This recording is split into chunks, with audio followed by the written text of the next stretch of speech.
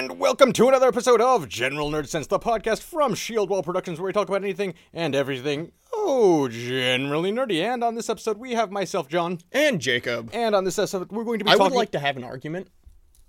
What would you like to argue about, Jacob? Knights or Vikings who make better mercenaries in a D&D setting. Would you like the 5-minute argument or the full half hour? This is Shieldwall. Okay, let me just put away my carefully crafted notes for the topic I had in mind. Alright. Knights, barbarians, whatever. Better mercenaries. Go on. I'll definitely take the side of the Knights, because, you know... I wasn't going to let you have the barbarians in this one. But Knights definitely... You took my notes, you're not taking my barbarians. Knights are definitely better mercenaries. I am? And, you know, I think it just comes down to, like, the practical side of... I mean... Sure, you have Viking raiders and stuff like that, but in terms of, you know, arms and training and from a role-playing side, I'd much rather hire a bunch of, you know, men who look like they have good armor, good weapons, than a bunch of people clad in, like, fur pelts and with farm tools as weapons.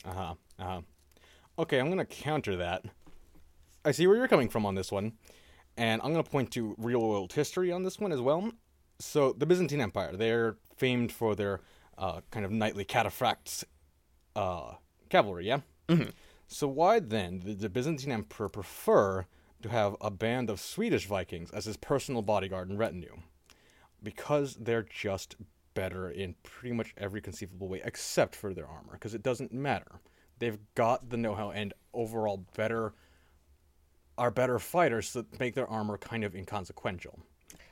I mean, I'd counter with just the fact of Byzantine Empire didn't do so well throughout history. They fared longer than where they started, which was as the Eastern Roman Empire. They outlived the original Roman Empire. You know, but their territory never really expanded much. Not to mention, you know, European, like, Landsknecht and French mercenaries of the sort, they lasted a lot longer than the Vikings did. The Viking Age lasted about 300 years, Jacob. Yeah, and the mercenaries of Europe lasted well into the Renaissance from the 1100s. Anyway, well, let's look at things from more of a D&D side of things. Okay. Vikings and barbarians do have their perks. I mean, you do have berserkers, things like that. I think a well-rounded group of knightly party members is still going to fare better in battle than kind of the wild cards of a Viking party. I offer a dissenting opinion. I would actually argue the complete opposite, because yes, barbarians sure are wild cards, but that's kind of what makes them likely to be an overall better mercenary force, is because they're wild cards, they're a lot more tactically flexible and have answers and solutions to a lot more problems than, say, a knight party would. A knight party, yeah, is going to have answers to a lot of things, sure. I'll give you that, at least. I'll give that much ground.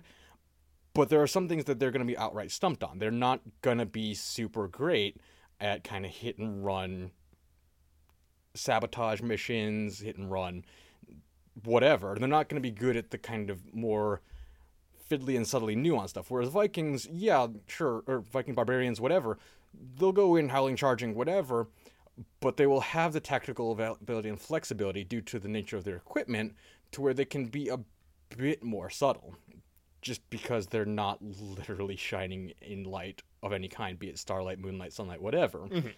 They can utilize stealth a bit better than knights can. And sure, that's kind of anti-knight anyway, but that's also kind of the point I'm trying to make, is that barbarians can wear a lot of hats, whereas knights can only wear helmets. Now, I would, you know, give up the knights would be better out in, like, the wilderness as a mercenary party. You mean barbarians? No, knights. Knights? Because barbarians, they're from the north. They're from a more... Not necessarily. If we're talking Vikings, sure, they'll be from a northern climate, but barbarians as a whole are from kind of anywhere. when you talk about barbarians, you usually assume that they're not going to be from, and as I do this in air quotation, civilized culture as the knights. Knights, I feel, operate better in cities and more urban environments than barbarians. Because I'd say a party of knights wouldn't be as good as, like, living off the land and hunting as a party of barbarians or Vikings would. Mm-hmm. However, I think for, general warfare, like, if you're hiring a group, to function as a unit within a battle or, sending them off to do a mission, I'd say the knights are probably gonna reign king, kind of, in that situation. Haha. Not to mention, you also have, like, the higher social standing with your knight party. They're going to be more trustworthy, like, at face value, than your party of barbarians or Vikings would be. I mean, yes and no. Because if we're going, I'll fit the type here, and when I refer to barbarians, I'll just use Vikings as my motivation, inspiration, whatever. The thing about Vikings is that, yes, they had their own personal motivations and all that sort of thing, sure, but when they gave their given word on anything, and that includes mercenary work, they kept it above all else, because they put their personal motivations aside. That's why the Byzantine Emperor wanted Vikings as his personal bodyguard, because his normal personal bodyguard kept trying to fucking kill him. He knew that he gave the Vikings a chance, like, give me your word that you won't fucking kill me, and you'll protect me from my usual guard, and then when I die of my own volition, not by murder, you can have my stuff. And they kept their given word. In fact, I think, if I recall correctly, they were, at least one of the parties was just relieved of duty when the Emperor was coming close to the end of his reign anyway. Like, he was like, I'm about to die soon, you guys can fuck off, I'm good. Like, I release you from your given word, and like, coolsies, off we go. But because they kept their given word. Though, what I'm saying, though, at face value, in a typical medieval society, are you going to trust a bunch of men in armor who look skilled, or a bunch of people in fur pelts who look like, foresters, or, people who aren't as civilized? Depends who and where I am, Jacob. If we're talking an urban, small town city environment, sure, maybe the knights, but also maybe the foresters, depending on the kind of job I'm looking for them to do. If I'm talking raw mercenary job, I might actually I actually would trust the Vikings or barbarian types a lot more, just because they can be self-sufficient and self-reliant, so that they're one less factor for me to worry about being distrustful, because if they need something, they'll go ahead and get it, so I can focus my attentions on other things, and I can send them off and do things and know that it'll just get done. I don't have to worry necessarily over much about making sure they've got enough supplies, because they'll be able to find those supplies for themselves. Just throwing that out there. Yeah, and let's establish some common ground. Like, let's say, both parties are going to be charging the same amount of money to be mercenaries, because it's kind of important. I mean, in reality, Vikings might charge less than knightly, armored-clad people. But for this situation, I don't know, as a local lord, or, someone who's hiring mercenaries... Well, let's back up and establish, mercenaries for what? Let's say mercenaries is an ongoing military campaign, and have the groundwork from there. Okay. As a local lord, when I'm hiring people, I'm going to look for good equipment, because good equipment generally is going to be expensive, which means that they're going to have made money before. Sure. To pay for it. And, you're also getting what you buy. So if I'm buying a bunch of knights who are clad in plate mail or, more heavily armored equipment... You're buying a bunch of toy soldiers. You're buying people that could probably survive a little bit longer if the fighting gets heavy. Potentially. Whereas, fur pelts, leather, it's armor that pretty much anyone could feasibly afford at the time period. Yes. And if they've made a living as mercenaries with that equipment, rather than requiring the tin cans that the knights will wear, I'm gonna err on the side of the barbarians, just because if they've made a living as a mercenary band with such basic equipment and been successful about it, they're probably good value for their money. And if they're using such basic tools, if we're going with, the basic tool or basic weapons, whatever, they're using axes predominantly, a couple swords here, axes and plows and stuff like that. Those are much easier to repair and make repairs to on the fly in an ongoing campaign, which means less of a logistical nightmare for me as far as things to worry about. The means to fix these things, broken axe haft, spear shafts, wooden shields, whatever. Wood is plentiful. I can find woods anywhere, and the suitable repairs can be made. Leather and fur armor, great. Much more feasible to carry around the means to repair leather and fur equipment than it is to carry around an entire smithy to fix the tin cans. I'm erring on the side of the barbarians in this one because if they've made a living as a mercenary party with such basic equipment and basic armor, it means they are damn fucking good. Because if they hadn't, there wouldn't be very many of them. Let's say also, it's also the same number of mercenaries. Oh yeah, on either that's one. kind of I thought it was assumed because Yeah, same number of mercenaries. So same if you have a numerical knightly value. party of 12 or a barbarian party of 12 and a knightly party of 3, you're obviously going to buy the more men for the same price. You're gonna buy one of the 12, sure. But if it's both options, knightly party of 12 or a barbarian party of 12, and the party of 12, and it is assumed that these are both veteran mercenary parties, and the veteran mercenary party of 12 has managed to stay that party of 12 throughout their mercenary career, definitely going with them because that's better value for my money, both in terms of, yes, they've got the experience to get the job done, and they are clearly skilled fighters if they are still that number, and better value for my money because I don't have to pay it and shell out as much to help them maintain their equipment. Now, And they will be accustomed to it.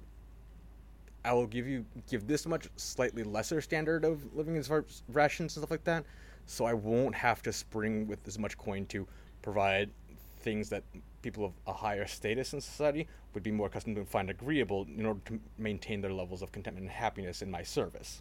though I would say as a local lord, I'd be more inclined to hire the party that has a cleaner face.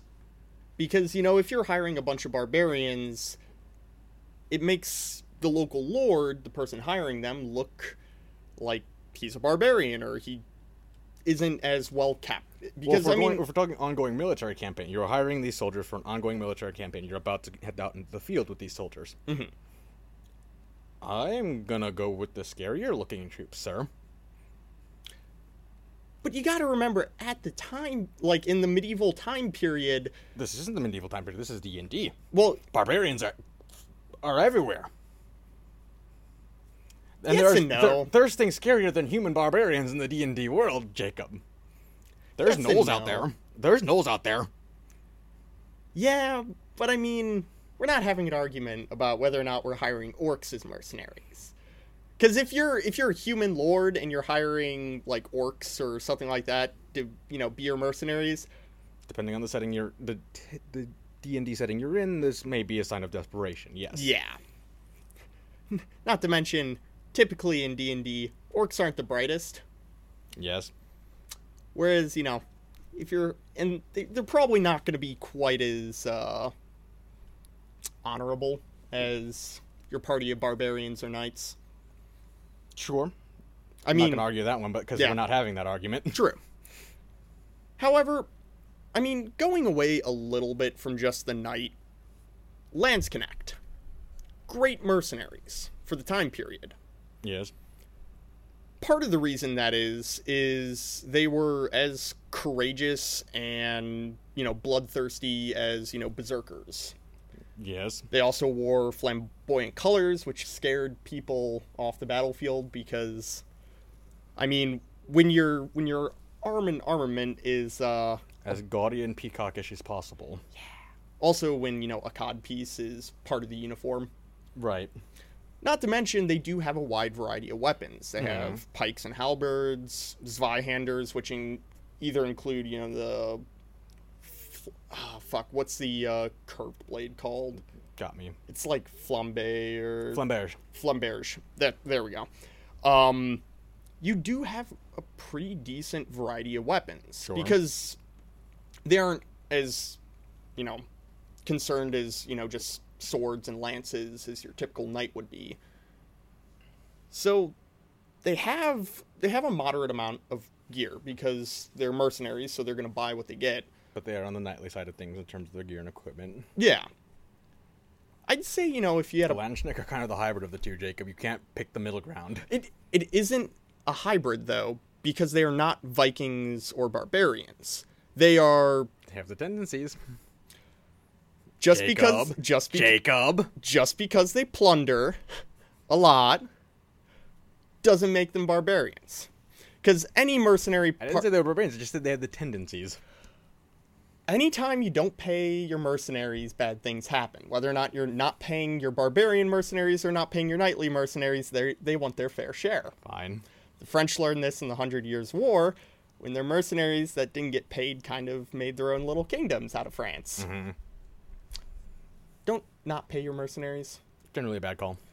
Because your mercenaries like money. That's usually why they're That's mercenaries. kind of their deal. Yeah. They kind of fight for money. Mm-hmm.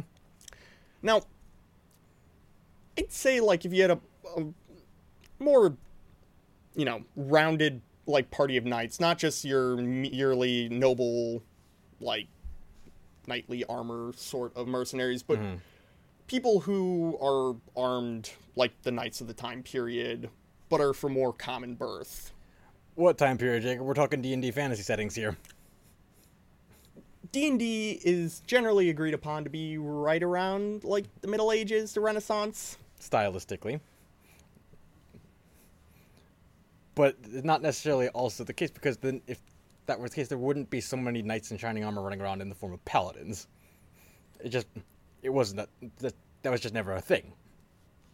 It's glorified. Sure. Idealized. Heroic, Mm-hmm. But I would say with Lands Connect, you're also getting flintlock rifles. Okay. Because the one problem with knights, I will admit, like just your pure what you picture as a knight, they don't use ranged weapons. There are some tabletop fantasy things where there is firearms involved, I'll grant you this, yes. But that also means that, yes, your barbarians can have those as well. Yeah, but they're not usually agreed upon to be as civilized and don't have the most current technology. Sure, and I would actually argue that I'll still side on the barbarian side of things into my mercenary party if I see an option of knightly types with expensive equipment that's hard to maintain and expensive ranged weapons that have harder to acquire ammunition. If I see that, or mercenaries with less expensive equipment that is easier to maintain, that are equally proficient and efficient with, and ranged weapons in the form of bows and crossbows, whatever, has much more easily acquirable ammunition, I'm going to go with them because, again, better value for my money. And I'm going to raise you, this is my boomstick.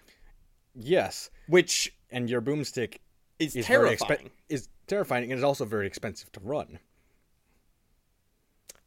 It's terrifying, and not that expensive, as long as you have powder. Which, in a D&D setting, you can pick up black powder from pretty much any alchemist. It doesn't matter what ammo you have, because as people learned with the blunderbuss... Oh, the blunderbuss. You can fill it with whatever you have on hand, whether it's rocks, glass, forks, spoons... Yes. Sporks. Yes. You fire a blunderbuss, which is pretty much just... whatever you can stuff in the barrel, sure. Or I'll raise you, I don't need to find an alchemist to fuel my bow and arrow or crossbow. I just need to find a forest and have not even necessarily bits of metal lying around if we're talking that much. Then I just need to find a forest, have some fletching on hand, which comes in the form of I can find birds fucking anywhere I want. This is the wilderness. We're on an ongoing military campaign.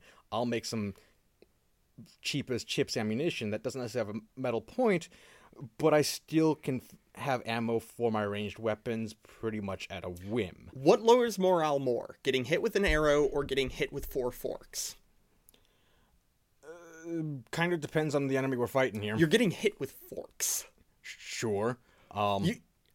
You got hit with a fork. And you're going to run out of forks the more you do that. It'll work a couple of times. You underestimate how many forks I carry on me. I'm a Lands Connect. I've plundered a lot of forks. Cool, you're now giving up your part of your loot to fuel your ranged weapon. I can pick it back up. I can pick my arrows back up. I can pick my bolts back up. But you can reuse forks more than arrows. Sure. But, like, how to say, if I'm an archer running through a battlefield and I've fired my arrows, if there's one nearby that is serviceable, I can pick that up off the ground and use it. If I'm running through the battlefield with a flintlock weapon and I don't have a shot in, I need to spend at least the next 30 seconds loading a round, rather than, oh, ammo, pick it up off the ground, fire it in a couple of seconds. You can get pretty fast with a flintlock rifle. Can you get as fast as firing an arrow? The answer is no. You're not as versatile, you're not as flexible, you don't have as much combat flexibility and tactical flexibility. Yes, you've got raw power in your flintlocks. What the trade-off is, because it's flintlock, the reload time. Yes, you hit like a goddamn train. Your reload time fucking sucks. There's just no way around it. No matter how skilled you are, the best you're getting, even at, like, under ideal circumstances, about 3 rounds a minute. Whereas my bow is, like, by comparison, in terms of rate of fire, like an automatic weapon. But if you have a party of people... Cool, they've all fired a volley, now they need to spend the next however long reloading. That's why you don't fire volley. You fire one, then another, and then while the first guy's reloading, you fire another, then you fire another. And with, blunderbuss, you can hit a wider area of targets, because it's more or less a shotgun. Sure. But so blunderbuss's range is adorable compared to a longbow or a crossbow. Due to the shot dispersion coming out of that, I'm sorry, a crossbow or a longbow is going to have more accuracy over greater range. I'd say a longbow, definitely, because longbows didn't stop getting used for a very long time for a very specific reason of they're really good at what they do. Yes. And that is ruin someone's day, just ruin someone's day. Like, your day doesn't recover when you've been hit by a longbow. But the thing about a flintlock rifle... Your day ends when you get hit with a flintlock. Your life ends when you hit, like, flintlock rifle. Sure, I'll grant you this much, but, like... Not only that, it's easier to pick up and train someone to use a flintlock rifle to almost an expert level as opposed to a longbow. Sure. And if you have a party of Lance Connect, like, esque mercenaries, every man can have a flintlock rifle as well as a sword and primary weapon. Mm-hmm. So you have that versatility of you can have as many ranged people in your party as you need, or you can have as many close combat people. At the trade-off of, again, your ranged weapons are a lot more expensive to keep running. They're a lot more logistically cumbersome to keep running than your bows and your crossbows. I mean, the cost of a good arrow, though, is still going to be pretty expensive. Powder is relatively cheap. I mean, if you look at, like, D&D or Pathfinder, powder is... It can be, but again, also, ongoing military campaign depends on where you are. Sure, you can stock up, but you have no idea how much of it you're going to be using over the course of the campaign. Whereas a bow, like the barbarians using the bows and the crossbows, like, yeah, arrows and bolts can become pricey, but I don't have to worry about availability as long as I can find a couple of trees. Not to mention, you can also use your powder kegs as weapons as well. If you're running a saboteur mission, you now have that added bonus of you can blow things up. Sure. But then therein is, again, another trade-off. It's like, cool, we can run this sabotage mission and then have to worry a bit more about keeping our weapons running in not a sabotage missions, or you can go with the barbarians who are just like, I have fire burn thing good. And I can still keep my weapons running because I haven't used the thing that keeps them running to do the mission. But you're now accomplishing the mission much more easily than burning things and shooting things with bows. Because if you're running a saboteur mission, you can blow something up and then hike it out of there. You're doing the mission. You could.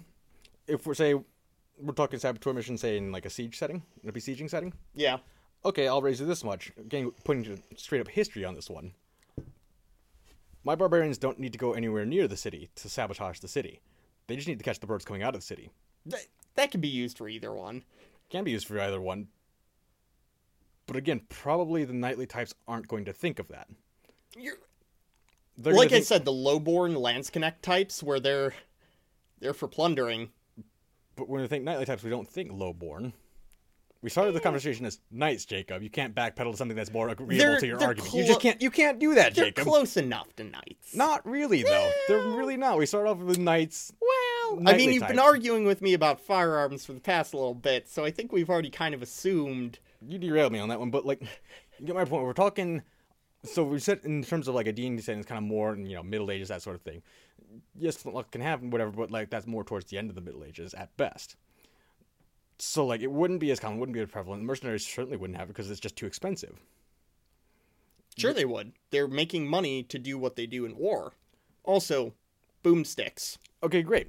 Actually, you've just let me know the point. Even if mercenaries do have it, I, as a local lord in an ongoing military campaign, that is going to be exorbitantly expensive for me to fuel flintlock weapons with. I'm going to go ahead and go with the thing that's less expensive to keep running. The idea of giving your mercenaries weapons and ammo kind of, I feel, defeats the purpose of mercenaries. No, they come with the weapons and ammo that they come with. It's just your job to see to the logistical overhead to keep those running. Keep those up, maintain them. If I'm a local lord, I'm going to assume they're buying their own ammo and supplies. I'm going to pay them a set amount to do their job. Because that's, I mean, with maybe mercenary armies, you're giving them food and logistical supplies. But if it's a group of 5 men that you're paying to do one-off missions here and there, I'm going to pay you an amount. You buy your own stuff. I'm not going to worry about the logistical. Okay, but it's not a one-off mission. We're talking ongoing campaign, long-term military campaign here. But you're sending this group of 5 men to do one-off missions. You're not going to have a 5-man group be the spearhead of your army. You're going to have them do, kill this dude, blow up this stuff, destroy this. Okay. So, I don't know. Maybe it's just my perspective on the 5-man mercenary group, but... Okay, but that dials it down from the 12 men that we started at, but okay. No, I said we should agree upon, like, it's a set amount of people for both. And we said on 12. No, I said... You can rewind and it's 12 Viking or 12 barbarian types or 12 knightly types. We literally said that earlier, like I was more using that ago. as a juxtaposition of it's the same amount of people. I never agreed upon 12 people. Because you know what happens when we have arguments on the fly, Jacob? You don't have a 12-man D&D party. No, you don't. Okay, fine. 5. 4 or 5, is your typical D&D party. We'll set the number at 5, just because 5 is 5. Whatever. That's more reasonable. That's a more reasonably sized mercenary force than 4. Yeah. Fine. 5 barbarians or 5 knightly types. And you can't backpedal to Landsknecht just because it suits your argument better. Sure I can. But you can't. If you're arguing knightly types, you gotta go with... They are close enough to knightly types. You gotta go with the quintessential knightly types. I'm stipulating this much because otherwise your Landsknechts have too much commonality with barbarian types in terms of behavior and adaptability. They've got too much flexibility for you to argue that they are knightly types. That's the whole point of this. Is like, yes... But they are mercenaries, and knights wouldn't be caught dead being mercenaries. That's why knightly types, they're close enough because knights wouldn't be a mercenary faction. They have honor, they have land. If you're looking at more of like your hedge knight types, they're probably going to be closer akin to Landsknecht than local lords. Okay, fine, whatever. I mean... Can you at least agree on that? I can agree on that, only because you're literally derailed me from the topic I had in mind, and this is what happens when you do that. I'm good at arguing. I mean, you did do debate club in school, so like... I did one, and then they kicked me out, because I don't use good debate tactics. Right. I can tell. I can tell. I like to derail things onto my side. Jeez, I can tell. Back to the topic at hand. To the listeners out there, read a book called The Art of Controversy. Back to the topic and at hand. And you'll always win debates. Back to the topic at hand. If we're going for more of your hedge knight mercenaries, they aren't going to be as rigid as a noble knight would be. Because, I mean, they're not going to have the same, honor to worry about. Because they're worried about money, not honor. Right. So...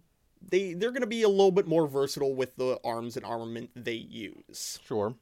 I'm glad you brought that up, though, because if they're more worried about money, then they can just be bought to switch sides at the last second. Yeah. That's not suitable for me as a local lord buying mercenaries if I have to worry about someone just outbidding me at the last second. Like, literally in combat, if I have to worry about my mercenaries getting swapped out from underneath me just because they got paid more at the last second. That's always going to be a problem if you're hiring mercenaries. Not if you're hiring Viking-type barbarian mercenaries, because, again, we go back to what I started with, is that they keep their given word. They're not going to be bought. They're literally being bought for their word. They're not going to... When they have given their word, they can't then be bought to break that word. So now we go into the side of things where your knightly type mercenaries are going to be more survivable for a D&D party, because if they're in a position where it's either we die or we get bought out, your party's going to survive if they get bought out. We might die or we get bought out. If you're put in a position where it's we have more money, you're probably going to end up losing the war, because most in that like time period, most wars are usually won by money and troops. Sure. So Okay. I mean, it's either, you lose now or you lose in the future.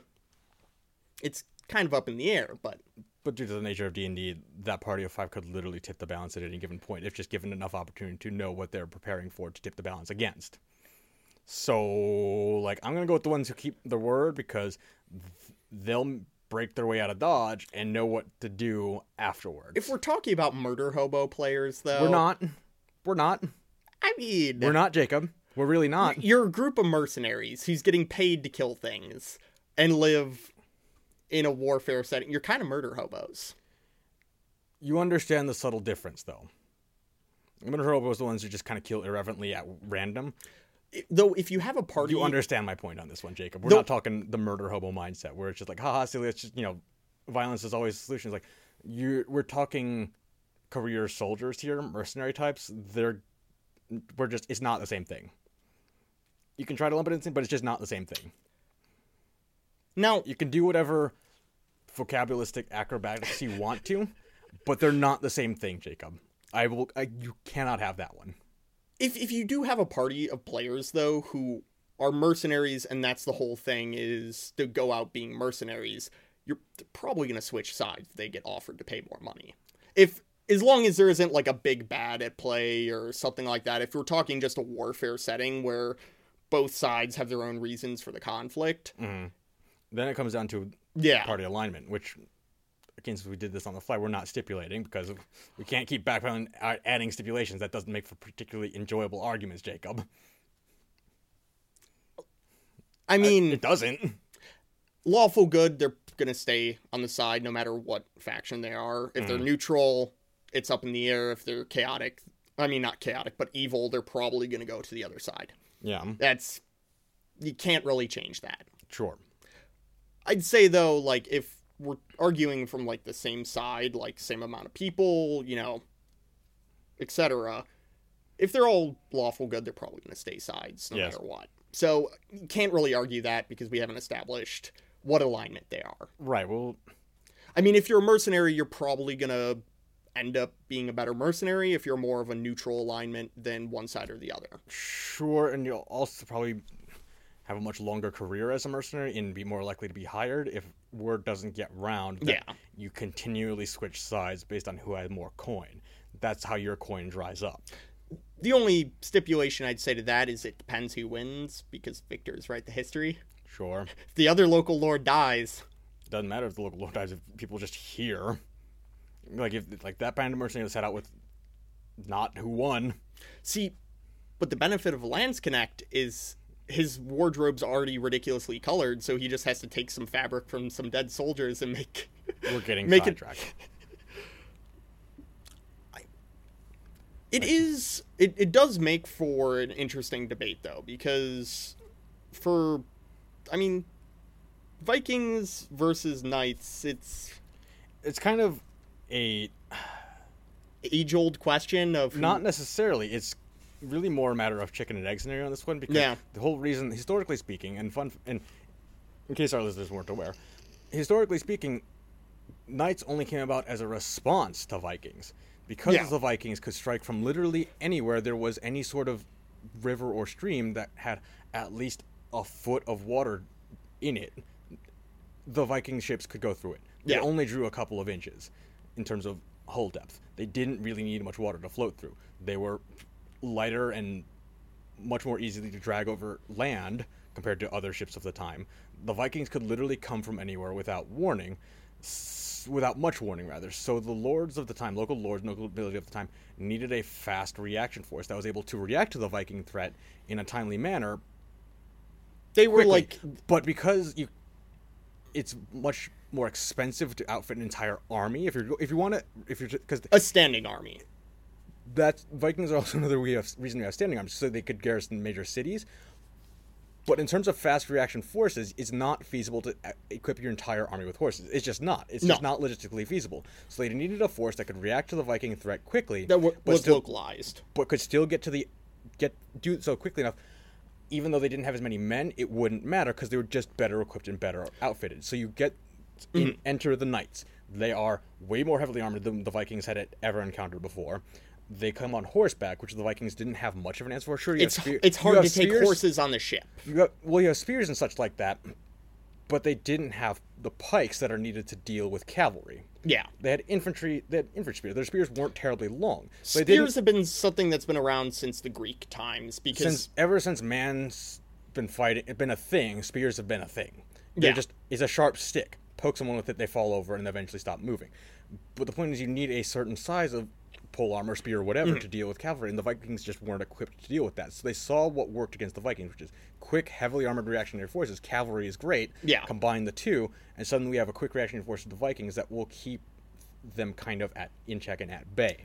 The one thing I do want to preface with this, standing armies did not come around until the end of the Renaissance because Standing armies as we know them. a garrison is different from a standing army or a professional army. As we know them. Because standing army is something that you have year-round, you have paid, and their main job is being a soldier, which are very expensive, and that's why taxes at the time weren't like how we view them today, weren't yearly taxes, because that didn't come around until the French had a yearly, monthly tax sort of thing. Sure. But I mean, that is one thing to be said is knights kind of were the response to Vikings. So if we're doing something realistic, if we're saying who's going to win in a fight, I love my Vikings, but well, here's the thing. It really does come down to a matter of whether or not the knights on horseback. Yeah. That is the deciding factor in that fight, but that's not the argument we started out with. We've kind of delved into history on this, just fun facts here and there, but which is not bad if you're looking at something from D&D, because that's where we get a lot of the inspiration from D&D. It's from the tales of old, Mm-hmm. So you can have all these pop culture inspirations for different character types and all that sort of thing, but if we really want to look at where those come from, it is absolutely from history. Yeah.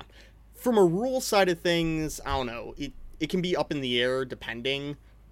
Armor is going to help AC and stuff like that, which if you have a lot more tanky people, glass cannony people are going to not survive quite as long. Yeah. So if you're looking at like 1 versus 1, I do have to say though, with mercenaries, they're not fighting each other. No. You're probably going to get more mileage out of a party of barbarians for the sole reason they can survive off the land more easily. Yep, you can send them on further reaching missions. They can serve they will do a much better job as a vanguard. They can even do a really good job as a rear guard. Yeah. Just because they can utilize the guerrilla tactics a lot better than your knightly types. Yeah. And live off the land, they can prolong the rear guard action for pretty much as long as it takes for them to get overwhelmed, rather than the knightly types who kind of have much more limited options. They'll be able to form an immediate rear guard. Yeah. Just to buy enough time for the army to get out of dodge, whereas the Viking barbarian types can participate in an ongoing fighting retreat. Yeah. Like an ongoing rear guard rather than as a last stand rear guard sort of dealio. And a lot of that reason, too, is from the sole fact that Vikings were soldiers who went on raids, but they still had lives outside of the army. Right. Whereas knights are going to be professional career soldiers. I mean, it's a subtle. The weird difference is that the difference between Vikings and knights is that the knights are kind of career soldiers, whereas the knights are warriors. Yeah. The Vikings. Other way around. The knights are the career soldiers. The Vikings are the warrior types. They don't really have necessary professional training. Yeah. Other than what comes from learned experience. The only ones that the only Vikings that continue to be Vikings are the ones that, yes, they train to use their weapons and that sort of thing, and be able to heft the weapons, but all of their training, quote unquote, comes from just out in the field experience, trial by fire. So the only Vikings that you're going to really come across are the ones that survived long enough, that were good enough warriors. Now, they had their tactics all their own. Sure, you had the Viking shield wall. Great. But shield walls have been a thing across all civilizations since pretty much the concept of shields has been invented. I will kind of err towards the barbarian Viking type shield wall being a bit more efficient than the knightly shield wall if the knights have their own shields. They didn't do shield walls as we know them. As we know them, yes and no, because if we're talking D&D or Pathfinder or whatever sort of thing, it's feasible to have kites or tower shields or whatever, and that's all well and good, but that is on a personal, like, just defending oneself sort of thing. It's a little bit more difficult to interlock those shields. Yes, sure, tower shields are a little bit more easy. Tower shields, I'd say, are easier. Just because we look at the Roman Testudo formation, that was where tower shields of their sort. But I will err again more towards the Viking mercenary party coming out on top of that one, just because of the nature of their shield wall. It wasn't just, yours linked with the one next to you. It was yours linked with one next to you and the one next to that, because it was kind of more of a weave rather than shield next to shield, overlap with shields, so that at least if you're hitting one shield, you're technically hitting at least three. Yeah. It's just a little bit more flexible and feasible. The one thing I would say about the Knight mercenary party as opposed to the Viking mercenary party, you also have kind of more of a political game, because if you need someone to work and recruit other people, Knights are more of noble birth. They know how to solve political situations, because one part of Knights, of course, is being a military force, but they're also lords. Sure. Like, if you look at the traditional Knight, and even paladins, who are usually the face of a party, it's some degree of nobility, some sort of degree of social ability, sure. I don't know, it depends on the social context we're talking here, because if we're talking political game, I mean, I guess I'll give you the knightly party having a little bit of an edge on that, but if we're talking, we need bodies, we need good warriors, rather than, hey, come die for your country, whatever, the Viking barbarian party will be, do you want to see, tales of glory and adventure? We got it. Rather than selling your death, rather than the person's death being the selling point, like, die for your country, the noble, the selfless thing, and like, that's not the selling point the barbarians would be going for. The barbarians would be going for, do you want to do cool shit and cool shit accessories? Come with us. Yeah. Now, I'm sorry, because if I'm some random spud in a D&D village and there's people recruiting and one of them's like, come die for your local lord. It's like, I don't really want to die, come die for your local lord. It's a good, proper thing to do, as a citizen of his realm. It's like, or come fight with us and go on grand tales and be paid well and write your name in history. It's like, I'm going to go with that because that version ends with me still alive. Though granted, for knightly mercenary factions, you're more looking at, hey, do you want to plunder and earn wealth more so than you'd ever see as a merely, a mere peasant sort of thing. I mean, because for mercenary, if we look at historical, because that's kind of one of the few things we can look at, that's kind of how they would recruit people as, you're a peasant. If you come with us, you can make money. Sure. But again, if we're talking D&D, Pathfinder, whatever, we're talking paladin types, they're going to be going much more on the kind of, it's your honor-bound duty to die for your local lord. It's like, I don't really want to die, and I'm doing okay right now. I could support the warfare just by being a farmer. Look, the troops need food, whatever. I can just keep on farming. Yeah. Or the barbarian types in, do you want to do cool shit accessories, write your name in history as a hero of the ages, and make money in the process? Come with us. It's like, I like that version, because not only do I do my duty to fight for my lord, but I also get to be a badass in the process, and I get paid, and I'm also still alive. So I'll, again, side with the barbarians on this one. If we are talking about, we are talking about D&D and Pathfinder, paladins do have the bonus of more magical abilities than your Viking types. Sure. Which can, they're your frontline tanks. So what happens when you have 5 frontline tanks who have all these buff abilities and party buffers? Well, you get some pretty powerful overlap. Sure, I mean, but the thing is, if we're talking D&D specifically, everyone's got some sort of magical buff we got going on right now. Like, that's just how it is. It's just a matter of the way that it's used and all that sort of thing, and the synergy we got going there. And so, like, we'll probably end up having to fucking revisit this argument when it's not on the fly. And we'll have to come in with, like, my party's better than your party, and here's why. And that's the one thing I'm kind of annoyed about, and why I do a lot of homebrew is, like, everyone has Magic. And I like Magic. I like it to be a little bit more specialized, though. Sure. Like, if you have Magic, it's like having a ranged weapon or a buff, or when everyone has ranged weapons and buffs just from their spell casting ability, besides, what their class should be. But then again, I also like a little bit more of a low fantasy adventure as opposed to, like, high fantasy romp. Yeah. So that's up to the viewer's discretion of who would win here. Yeah. We've gone point for point on pretty much every, like, this or that I think we've got between these two parties. Yeah. But on the note of, like, I like Magic, homebrew, something more like that, it's like, that ultimately, for DMs out there, that is kind of just DM discretion on that side. How much Magic do you want to be involved? Like you can still use the current D&D 5th ed rules. You can just make the stipulation that unless you are, like, a wizard or a mage or a or druid, whatever, like, if you're a fighter, or, like, if, like, wizard, druid, mage, cleric, whatever, paladin, you're the ones who get to use Magic. The other ones, like, you can't use offensive Magic. And that's probably the compromise you have to arrive at. Yeah. Because if we're looking from a raw rule standpoint, it's like, if the entire 5th ed rulebook is open season, like, people can use whatever. If we're talking power game, min-maxing, whatever, not even min-maxing, just, like, you want kind of the strongest all-rounder, Bard. No, funny how that is. No, but seriously, like, we look at the Bard right now in current 5th ed, and he's just the answer to, he's got an answer. The Bard has an answer to everything. Your Tenacious D Bard. It's not even just magical combat, whatever. The Bard's got the answer for pretty much everything, because he can buff things with magical whatever, so that his close combat melee stuff can do what it needs to do. Everyone scoffs at the Bard, but the Bard is now the current powerhouse. Yeah, I mean, granted, that's our opinion, but if you look at the rules, it's pretty true. It does kind of point to, like, yeah, everyone can do a lot of different things and do some things pretty well. It's just, but the Bard just. He's got the answer. The Bard's got the Bard answer. He or she, I'm sorry. He or she, the Bard has the answer for fucking everything. I mean, the Bards had to live that long for some reason. Yeah. And it wasn't his musical ability. Future is now, old man. But anyway. If you want to weigh in on who would be a better band of merry mercenaries, whether it's knights or barbarians, head on over to our Facebook page, Shieldwall Productions, at facebook.com. Or hit us up on Twitter at the official SWP. Again, if you want to weigh in, or you have any stories of a party of mostly barbarians or party of mostly mercenary-type knights. Or just want to say who won, it was me.